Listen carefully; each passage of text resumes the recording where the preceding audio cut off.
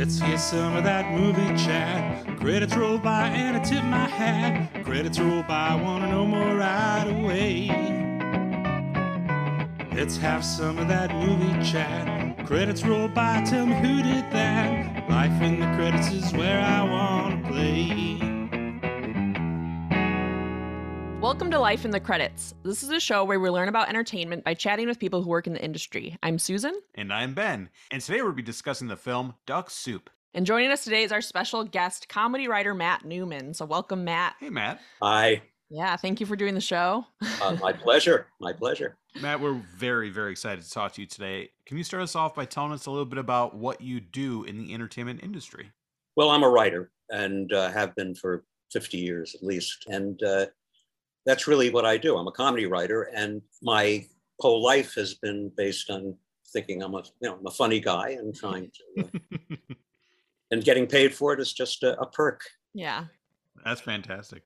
The beauty of it is I do what I've always done, and now I get paid for it. Yeah. I was a wise guy, and now I'm a wise guy who gets paid for it. The dream. Yes. Yeah, absolutely.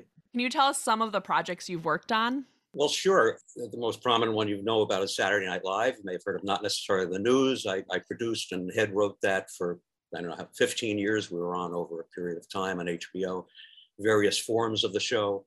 Before that, really my first big break in TV was a Lily Tomlin special in 1974-75. My partner and I should tell you, first of all, how I got into this at all. Yeah. 1970 or so, I'm driving a cab for the hippie cab company in Berkeley, California. Awesome. I get a telegram. I don't have a phone. I got a telegram from a friend down in Los Angeles. I went to Occidental College. My friend went to Occidental, and he was still living down there. And I found myself up in Berkeley after teaching for 3 years to avoid the draft, basically. I was 1A, had an occupational deferment, and then I got a lottery number that was high. So once I knew I was not headed to Vietnam, or Canada, or jail. I said, I had a couple of friends, they're out in Berkeley, said, come on out here, it's great, everybody. So I go out to Berkeley, the great diaspora of Jewish intellectuals from New York headed to Berkeley, okay? And it was virtually another New York at Berkeley at the time. And I get this telegram from my friend. He said, I have this guy here, he went to Occidental, he's now at USC Film School, he's finishing up his final film project down here, and his lead actor ended up in an insane asylum, and he needs a replacement immediately. What are you doing? Do you have a month to spare? I said, sure, I have a month to spare. I drove down to LA.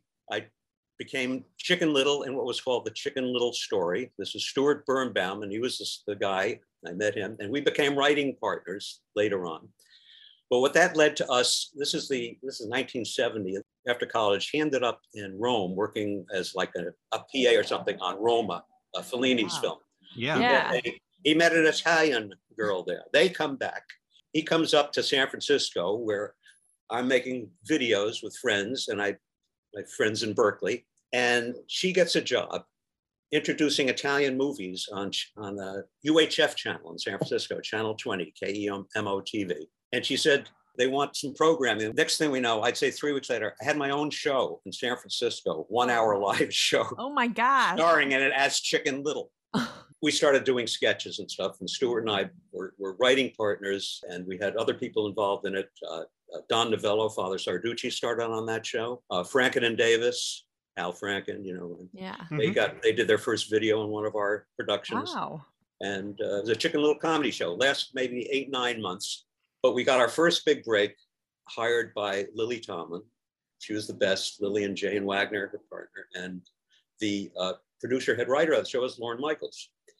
And most of the people on that show and everything, this is the whole group eventually that, this was the formation of what Saturday Night Live became. Yeah. Some came from our show, some came from Second City, some came from Lemmings, and a lot came really directly from the Lily Tomlin show, because the very next step was, after the Lily Tomlin show, we got nominated for an Emmy, went to the Emmy Awards. I can tell you, it was like right across the street here at the Palladium. Oh my gosh. Drove up in my 64 Dodge station wagon, which was always overheating and spewing steam. And myself and a couple of other writers were pulling in. I also still had in the back of that station wagon the sandwich sign board from the movie Chicken Little Story, which said, "The end is near, the sky is falling." So it looked like a madman just drove in by mistake. Perfect. People, and I remember this. This is 1975 Emmys. Okay, it's right over here. I remember this people yelling, "Who are you? Who are you?" As we're driving by. All right, like, Right.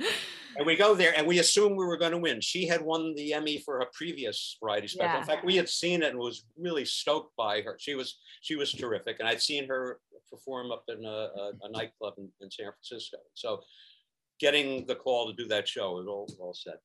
And also on that show, I wrote the big piece on the final show. The end of the show is like a 15-minute sketch, which was a parody of 50s sitcoms done in black and white, where she played the ditzy housewife like Lucy, or right, had the conventions of like 18 different shows all thrown in. And that itself got a lot of reviews. So we were just flying high. We go to the Emmys and we expect, and now when it was only 2 shows in the category, it was Shirley MacLaine, who had a variety music special, right, and our show. That was it. Those are the 2 variety music, comedy, whatever nominees. And we're like this, Lauren and everybody, Lily and Jay, we're just about, and then the winner is, because it was, there was no chance. Yeah. Shirley MacLaine. Oh. And we get back down. There's, it's like one bottle of champagne or wine or something on this table, and it just becomes a really kind of really sad scene when you don't win. And there's okay. In any case, that show gave us carte blanche. Everybody wanted to hire us because we had, there were only so many, couple of variety shows. It's Carol Burnett, ours, 2 or 3 others. And this was meant to be a series. So we were together for like 3 months writing backup scripts for future shows. I had future versions of that black and white parody, all right, already worked out. Richard Dreyfuss was a guest star on that. And, the dog Benji was in my sketch. What? Awesome. Yeah, Benji talked in the sketch. It was one of those things where like George Burns used to watch the TV. Then there was another show, People's Choice, that had a talking dog, and then there's the talking horse. It's combined everything into whatever, Anyway, we had full choice. Then that summer, I got a call from Lauren. He says, "I'm going to New York. Would you like to come with me? I've got the show." And I was at that moment doing the Jim Stafford summer show. Ever heard of Jim Stafford? I have not, no. He was a country singer. He put out a couple of humorous country songs. Okay. I, to this day, have never met the man, but we were there. This will happen on comedy shows. You write for a show and you never meet any of the particulars, maybe until show, whatever. But I told Lauren, I'm from New York. And I said, Lauren, because I knew we had just done Lily Selman. And what happens is when you join, this is good advice. You want to join, become a writer. Your first job, you're going to get screwed, but it'll get you a credit. And if you get a credit, then you can join the Writers Guild. Nice. Okay. Okay. So they're going to pay you 10 cents until eventually you're going to get thousands a week. And we got, I think we were splitting $256 a week. Wow. And even in $1974, that wasn't great. That's not much. Then we got in the guild. And we're getting offered all these jobs. So then Jim Stafford's paying 10 times as much for something we didn't even know what we were doing. But I told Lauren, I said, it would mean going back to scale, late night scale. And it would be and I said, Lauren, I don't think I'm ready to go back to New York. Also, I had a girlfriend who happened to end up writing on the show as well, and a partner who wasn't asked. What I will say is I turned it down at first and ended up, and it was fine because I ended up going to New York anyway and writing a movie script with this guy named Lane Saracen, who is still my partner on Ironic Times, a good lifelong friend now. So we wrote a movie with him that was supposed to be a follow-up to The Groove Tube, which was a big hit at the time, which was a film version of their Channel 1 shows and everything. It worked out great not doing Saturday Night Live because I ended up being in New York, meeting both Lane and Chris, doing a lot of other things. And then I ended up in Saturday Night anyway. Right. As well as Saturday Night Live was going on. So that was what we were doing, and that's really what we were meant to do. My partner and I, when we first came down to LA, it was to start a Saturday Night Live show, basically. So now it's there. I talked to Lauren. I said, "Get me out of Hollywood, okay?" And so I came back, and I did the 5th season of SNL, which was a great thrill.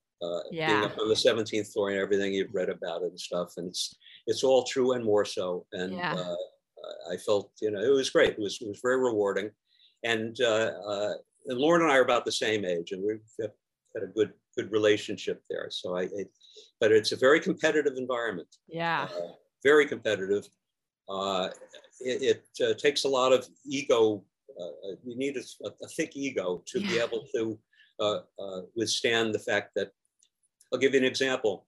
This is true of most shows and variety shows. It would apply to anything else.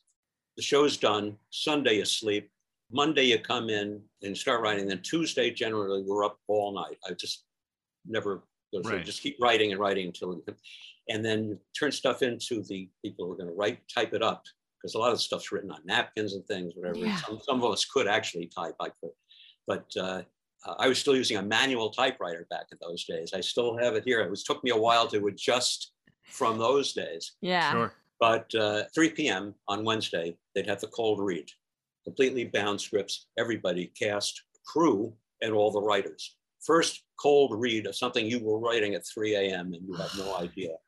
No idea.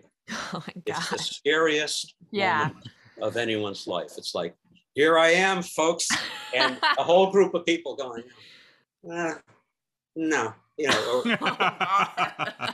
Now, the greatest moment you can have for me as a comedy writer is not, well, it could be, I guess, when an audience screams and laughs at one of your jokes. That's certainly great. But I think there's nothing more genuinely more appreciative than when your own peers crack up. Yeah. Something. Yeah. That means everything.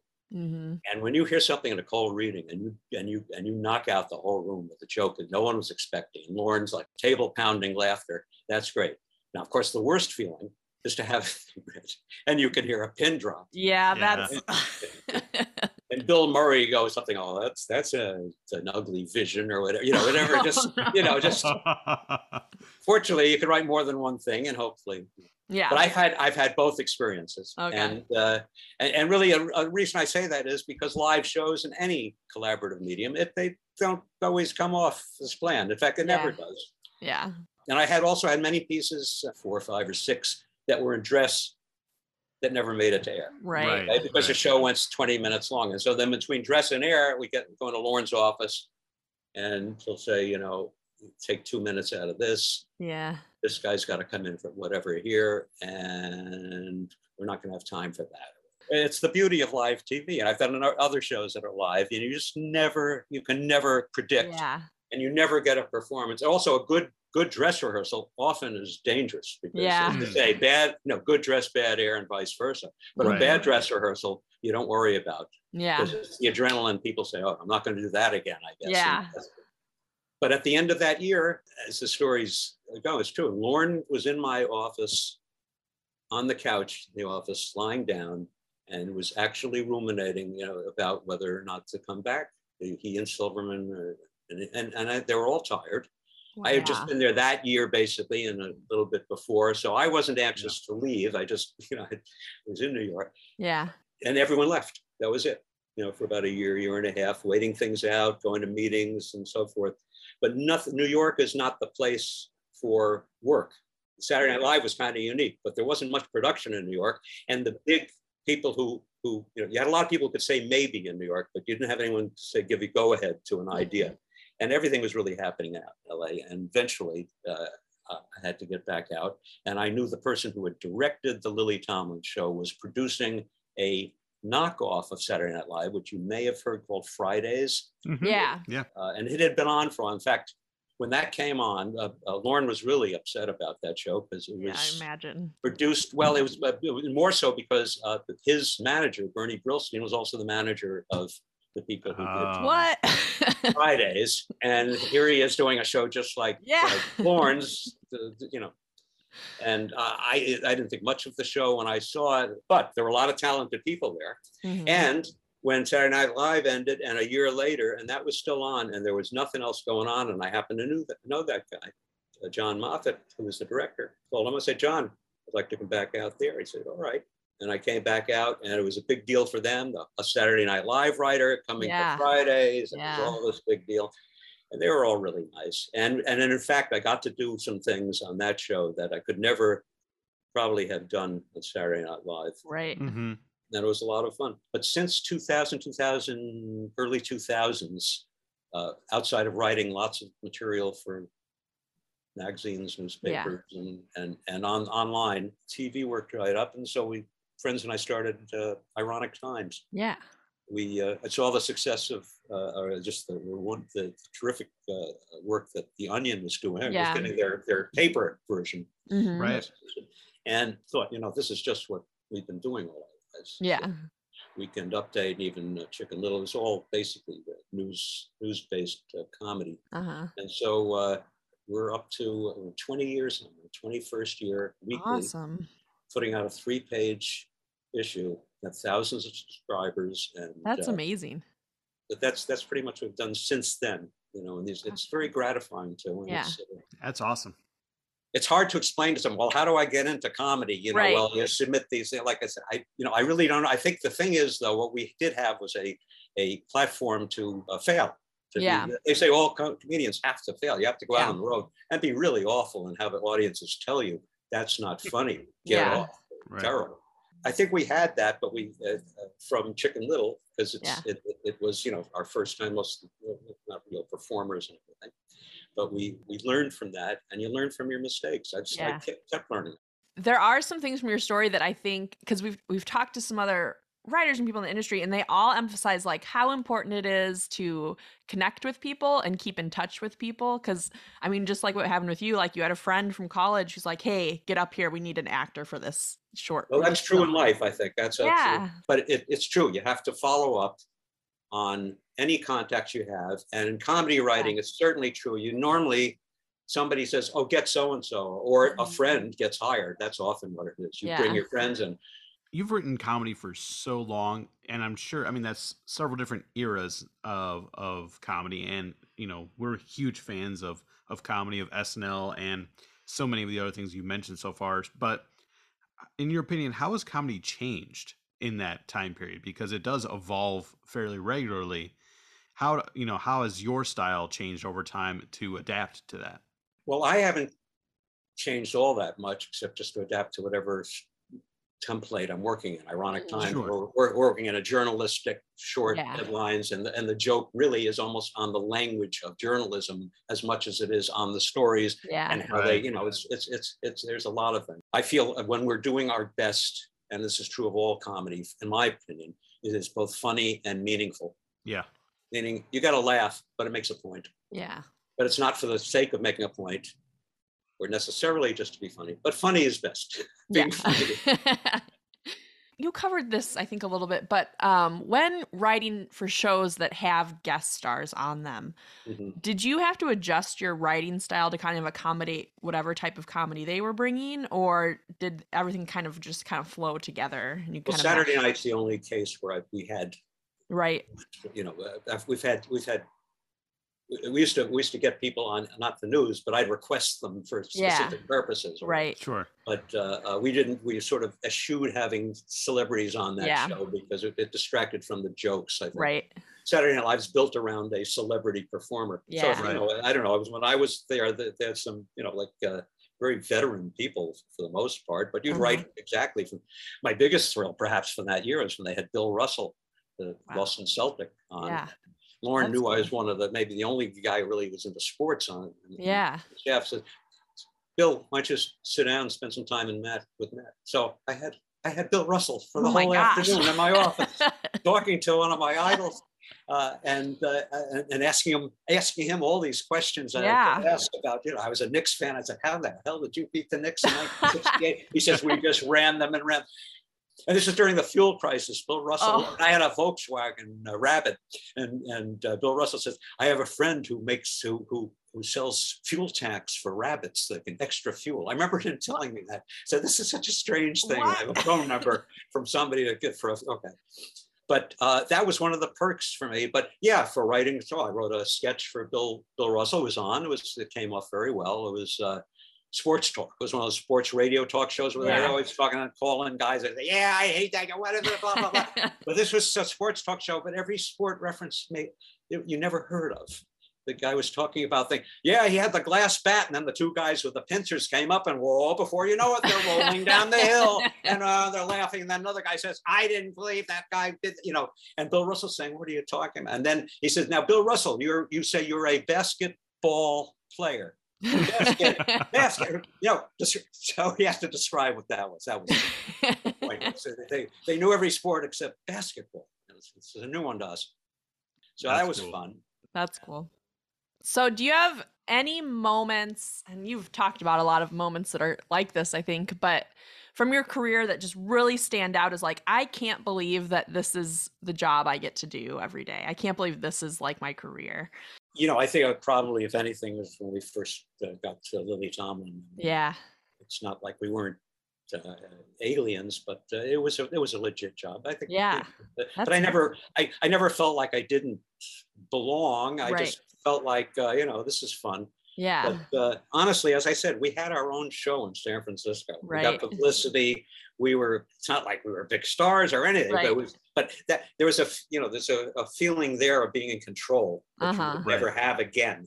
And where you basically are the last person to answer to. And that's fun. And that's what I like about, when you're just individually, when you're writing, you're the last person to answer to. You're the one who's making the final choice. Yeah. You don't have that discretion on movies, sitcoms, variety shows. There's so many people to go through. And then there's the audience that has to go through. And so you're never really fully satisfied till it's all. Right.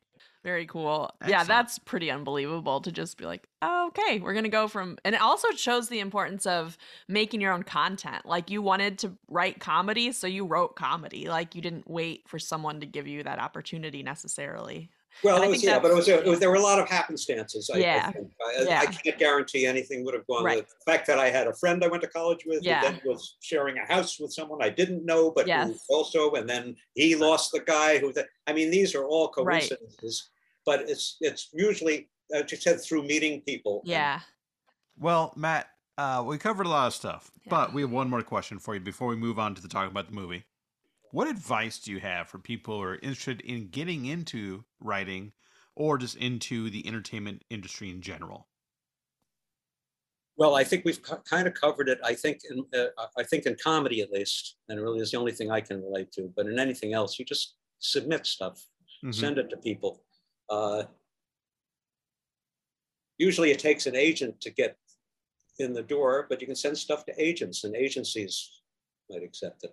The main thing is to be proactive and persistent. These are the things I never really had to deal with because I just sort of fell into it, and that show we had sort of led me to my career. And I would always go, well, I did this, I did that. But if you're an unknown and you've never written for an entertainment entity, write it up. Try to find anything that you can that would give you a model or a base to work from. And if you're funny, just write what you think is funny. And if other people think you're funny, you'll find a place somewhere. But there's really no other. There's no easy, obvious way to do it. And kind of working up the ladder. There are people who I know have gotten into, I wouldn't say comedy, but there are people who certainly, many of the runners you meet on these shows, maybe within 6 months to a year are running studios. That's often happens, I find, or they become big producers. People who are in the business, who are willing to do a lot of the dirty work early. Yeah. Because if you just hang around, it doesn't take long usually with these shows. They say, oh, this guy was good, he's reliable, make him the assistant on this. Next thing you know, boom, you're a producer. And really that's what it is. And you asked about producer, the producer credit, because I know it's one of the questions, often confusing. If you notice, if you watch The Simpsons, all my old buddies used to do, not to say this, they're all producers. They're writers. The producer means nothing. It just means that the agent said, well, make him a producer. It sounds better. My wife actually told me, you're basically producing the show. So I started getting a producer credit on Not the News. Never dawned on me. I said, well, I'm a writer, basically. Right. Or a head writer, whatever it says. I said, okay, I'm a producer now. Yeah. All right. Make me a malted. All right, I'm a malted. No, I mean, it's really a matter of wording. Yeah. Executive producer might mean someone is in the business end of it, and a company or a production company, perhaps that is the case. Like when I did Not the News, it was Moffat Lee Productions, and Pat and John were the partners of a production company, and I was hired by them. So as producers, basically, the three of us were the three who made the creative decisions and made the final decisions. And I was the guy, the liaison with the writers, basically, Okay. on that show. Yeah. And not on Saturday Night Live, it's changed a lot. When I was there was only like 7 or 8 writers and Okay. a much shorter, smaller staff of people.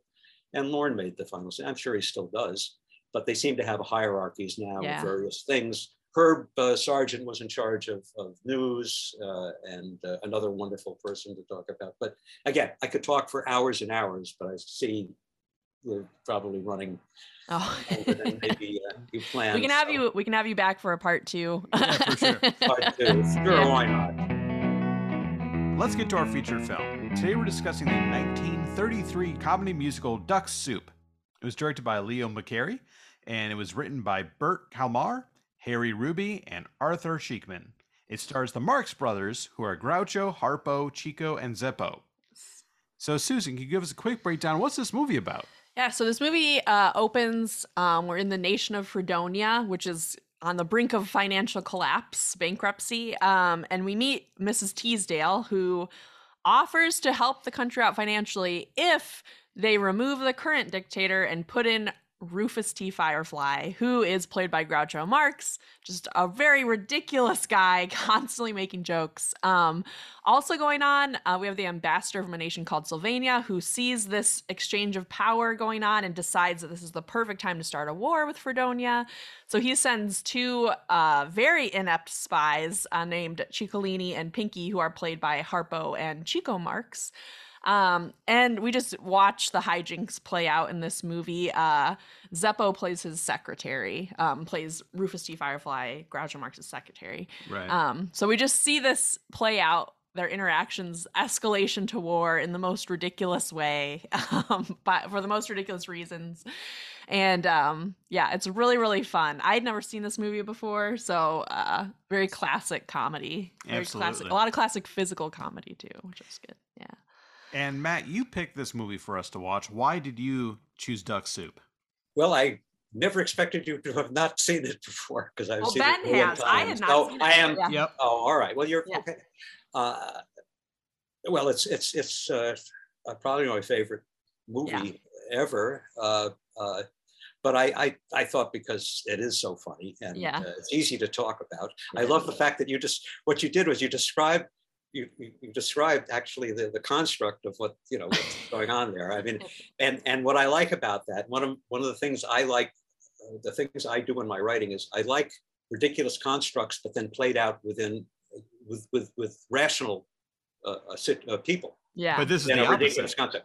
concept. This is somewhat the opposite, but what it is you actually have a hierarchy. He is in fact president of a country. Yeah. And these guys ostensibly are spies, working on both sides, basically. But there is a war, and there is another guy, right? I actually took that concept. I took Duck Soup, and I wrote Duck Soup 2, a parody humor piece, which is on my website, and you can go look at it. And what's interesting is I sort of take that same premise. It's now like it's legitimate. The war's over, and now what? All right. Yeah. Mhm. And I threw in a few modern references, but basically, it's what would happen if the war ended and then they just continued. Yeah. Right. Like what happens if? All right, it's funny, but it's real. Right. As opposed to it's funny and then it's over. Mhm. But all right, I digress. Yes. Yeah. Again, this is a case of a film, like I said before, it's funny and meaningful. This is a time when Hitler's rise in Europe. Right. Yep. Duck Soup may or not know, was a failure. It was not a successful film. It became a success years later because of the revivals and the fact that they were on TV. On a little sidebar, one of the first memories I have is when I was very little watching on TV and this movie was on, and I forget the exact thing that did it. It might have been the motorcycle thing where Marco goes away in the sidecar. Yeah. One of those illogical things that a 7-year-old can't believe. I started laughing so hard, my parents had to turn it off and pump my stomach. I lost Really? my feeling. Yes. Oh my gosh. It was a sign. I mean, it was a Yeah. sign because that does it to me. I mean, no, it's just brilliant. It's just brilliant. It's everything. It's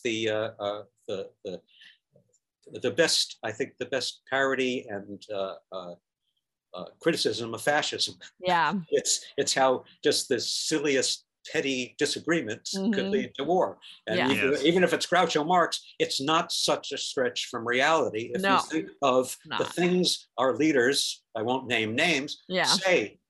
And if they say these things and make a big deal out of it, think about the Duck Soup's great. Everyone should watch it. I'm glad you saw it, and I'm glad I didn't recommend some depressing. No. That was really the reason. I thought it would just be fun for you to watch if you hadn't seen it, even if you hadn't seen it in a while, because it is a great. And McCary is the only time they have a good director. All their other films, including more notable ones, were not directed by a noted director. McCary made it work. He really got the thing. You see the Art Deco and the lighting in the background and stuff. And beautiful sets. It's incredible. Yeah, it's incredible because this movie came out almost 90 years ago. But a lot of the jokes still work, especially all that physical comedy. And the Marx Brothers are so good at that. I think I'm thinking of like the scene with the peanuts and the lemonade. And it just the vendors. And the two brothers who are spies who are just the worst spies ever. That spy scene, by the way, is one of the great scenes. And I always think of that because I have kids and dogs, and I always think of myself after everybody leaves and is done. As what's his name, getting up out of his chair, finding his suit cut, newspaper stuck to his rear end, and a mousetrap on his hand, and be feeling helpless. And it's sort of like what just happened to me? Yeah, it's the state we're in after some, just kids and dogs and things just run through the house, and then everyone leaves, and then wait, where am I? I so many jokes are so funny. Even the joke where like somebody asks Harpo what his name is, and he just rolls up his sleeve, and it's a tattoo of his face on there. Yeah, he has everything on tattoos. It's so good. But it's fantastical too. I mean, the film has it has wonderful just like the dog coming out of the dog. The horse in the bed taking his shoes off and being in the bed. That's a little bit. That joke actually did make me laugh. There's also some wordplay, and one of my favorite writers of all time, S.J. Perelman, did not work on Duck Soup. He actually worked on the two previous ones, Horse Feathers and Monkey Business.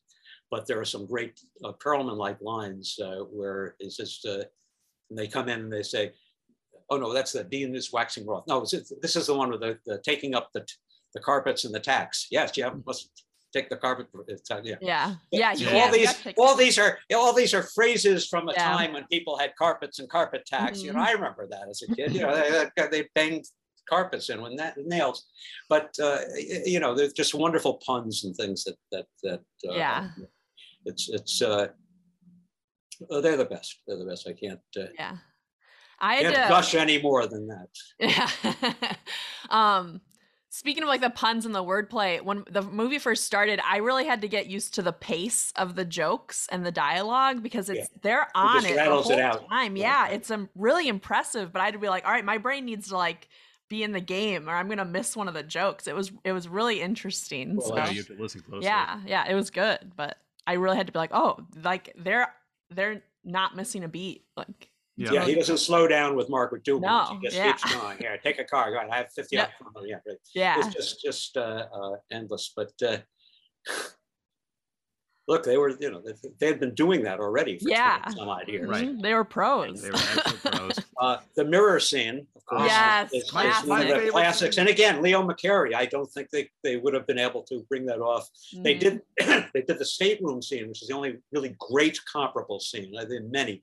In the Night at the Opera, where they all now that had been on the road like a vaudeville tour for many years, where they would do that scene before live audiences, and they kept working on it, and refining it, and building it. Obviously they couldn't have done that with Duck Soup. Duck Soup was a real cinematic way of presenting the stuff. But that's just brilliant, and that's like iconic. It's like a comedic bit that you could probably find, parallels of forever. The idea of seeing yourself and not seeing yourself, whether that is really, mimicking that. It's just incredible. Yeah, that scene is very iconic. Definitely, you definitely see that being pulled through comedy all even today, I think. And the final scene, the war scene, where he Yeah. keeps changing his hats. He's got a different war hat. Yep. It's the war thing. He's got another, and stuff. And it's that's truly the mind blowing scene. Then finally she starts singing, and they're throwing fruit at him. And then they do what they did in those days. They throw fruit at somebody they didn't like. So it's, it all ends perfectly. But it's a great document, because think of this. This is just when Hitler was taking control, and this was not it's just not off their minds at all. And it was probably a reason why the film did not do as well. Yeah, the ones that were doing well at that time, they're just happy dancing musicals, keep your spirits up and whatever, and ignore what's going on over there. But they sort of it had another life, fortunately. Yeah, absolutely. Yeah. Cool. Well, did you have a favorite scene, Matt? I mean, we already covered mine with the mirror scene. I think we, was yeah. Well, it's hard to say any favorite scene, because one would top the other. But no, the whole thing is great. Yeah. There's there, and you mentioned musical. It really isn't, because there are others. That was one of the reasons it did not succeed. They didn't have music, and then they put it back in, because they had it in earlier ones where Harpo and Chico would both take solos or do. Oh, okay. Bits. And even though there's a little bit of business at the piano there with them, it ends. Yeah. And it goes right back to the comedy. And they brought that element back in, and others, younger stars singing. And that, I think, just watered it down. And they, but Duck Soup is the purest, I think, of their comedy, and the best expression of that, of all their films. So. Yeah. Yeah. Even the scene where they go up to, is it the palace, and they knock on the door, and then they sneak in, and they all take turns, the constant back and rotating, trying to get in and then get locked out. It's just, all of those spits are so good and well planned out. Mm-hmm.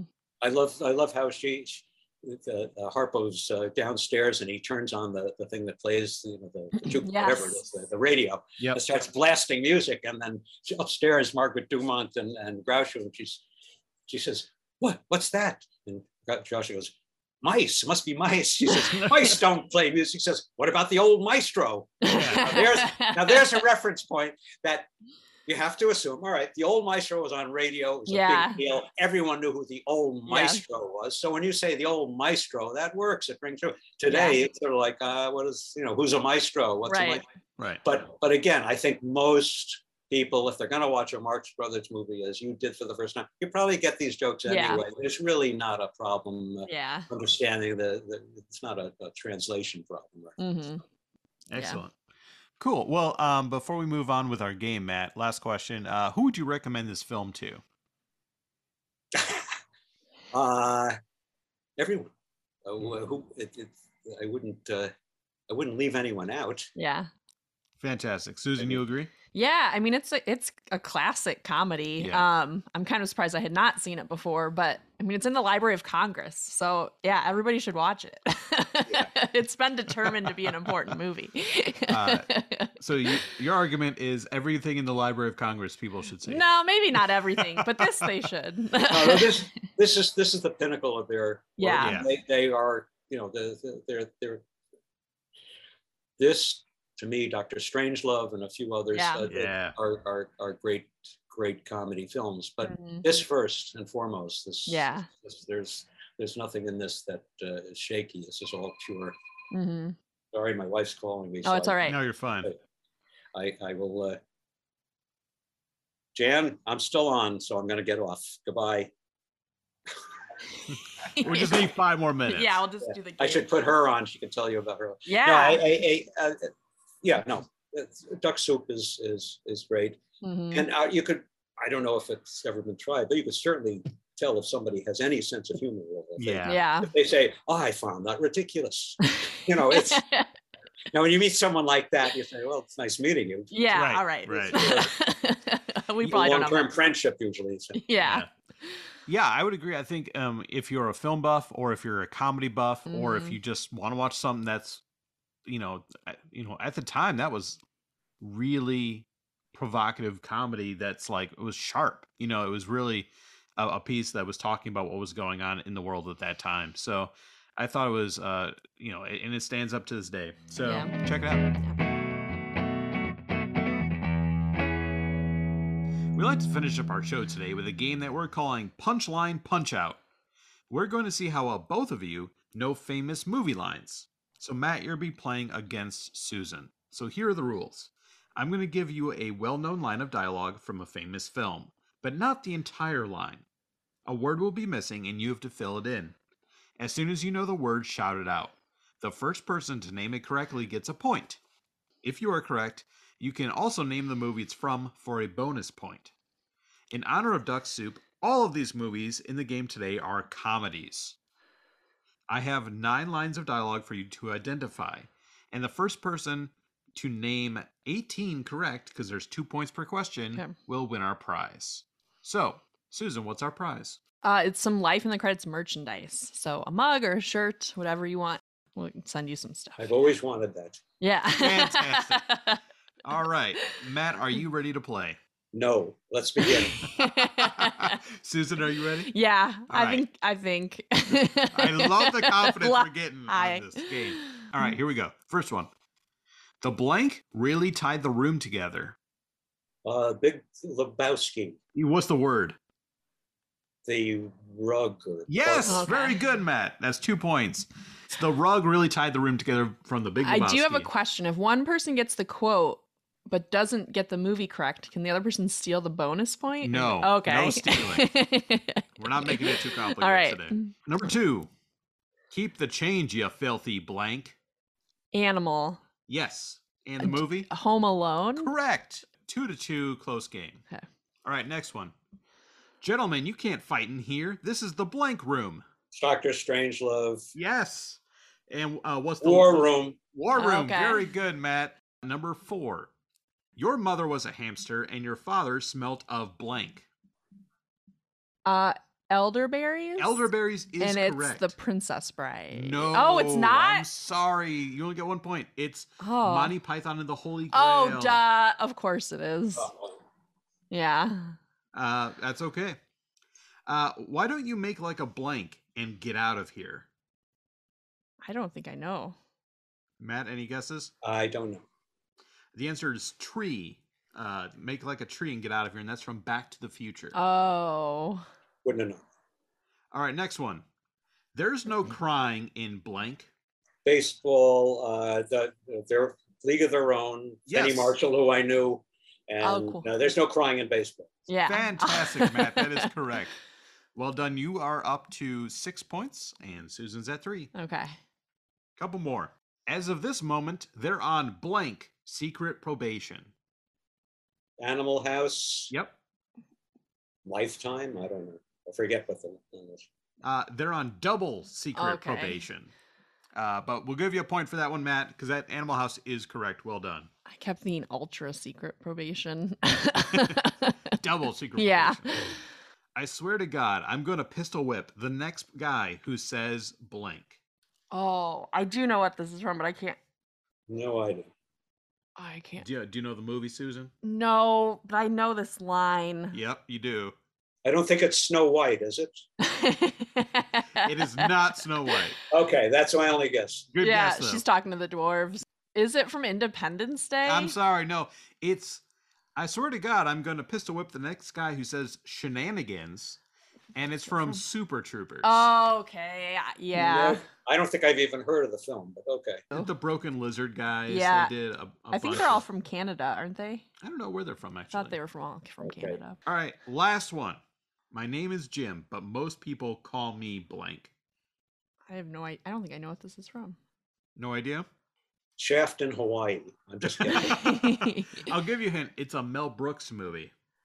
Oh, Blazing Saddles? Yes, very Okay. good. Any What's idea what the word is? That's okay. The answer is my name is Jim, but most people call me Jim. Oh, That was what I was going to say, and That I is classic.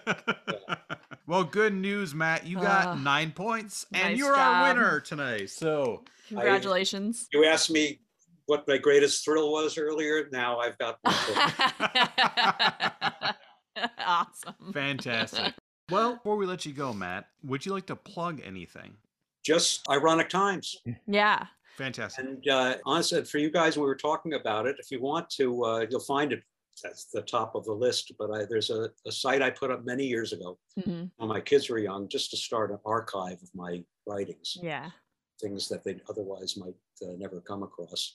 It started to get, this is the mid to late 90s when the World Wide Web was just beginning.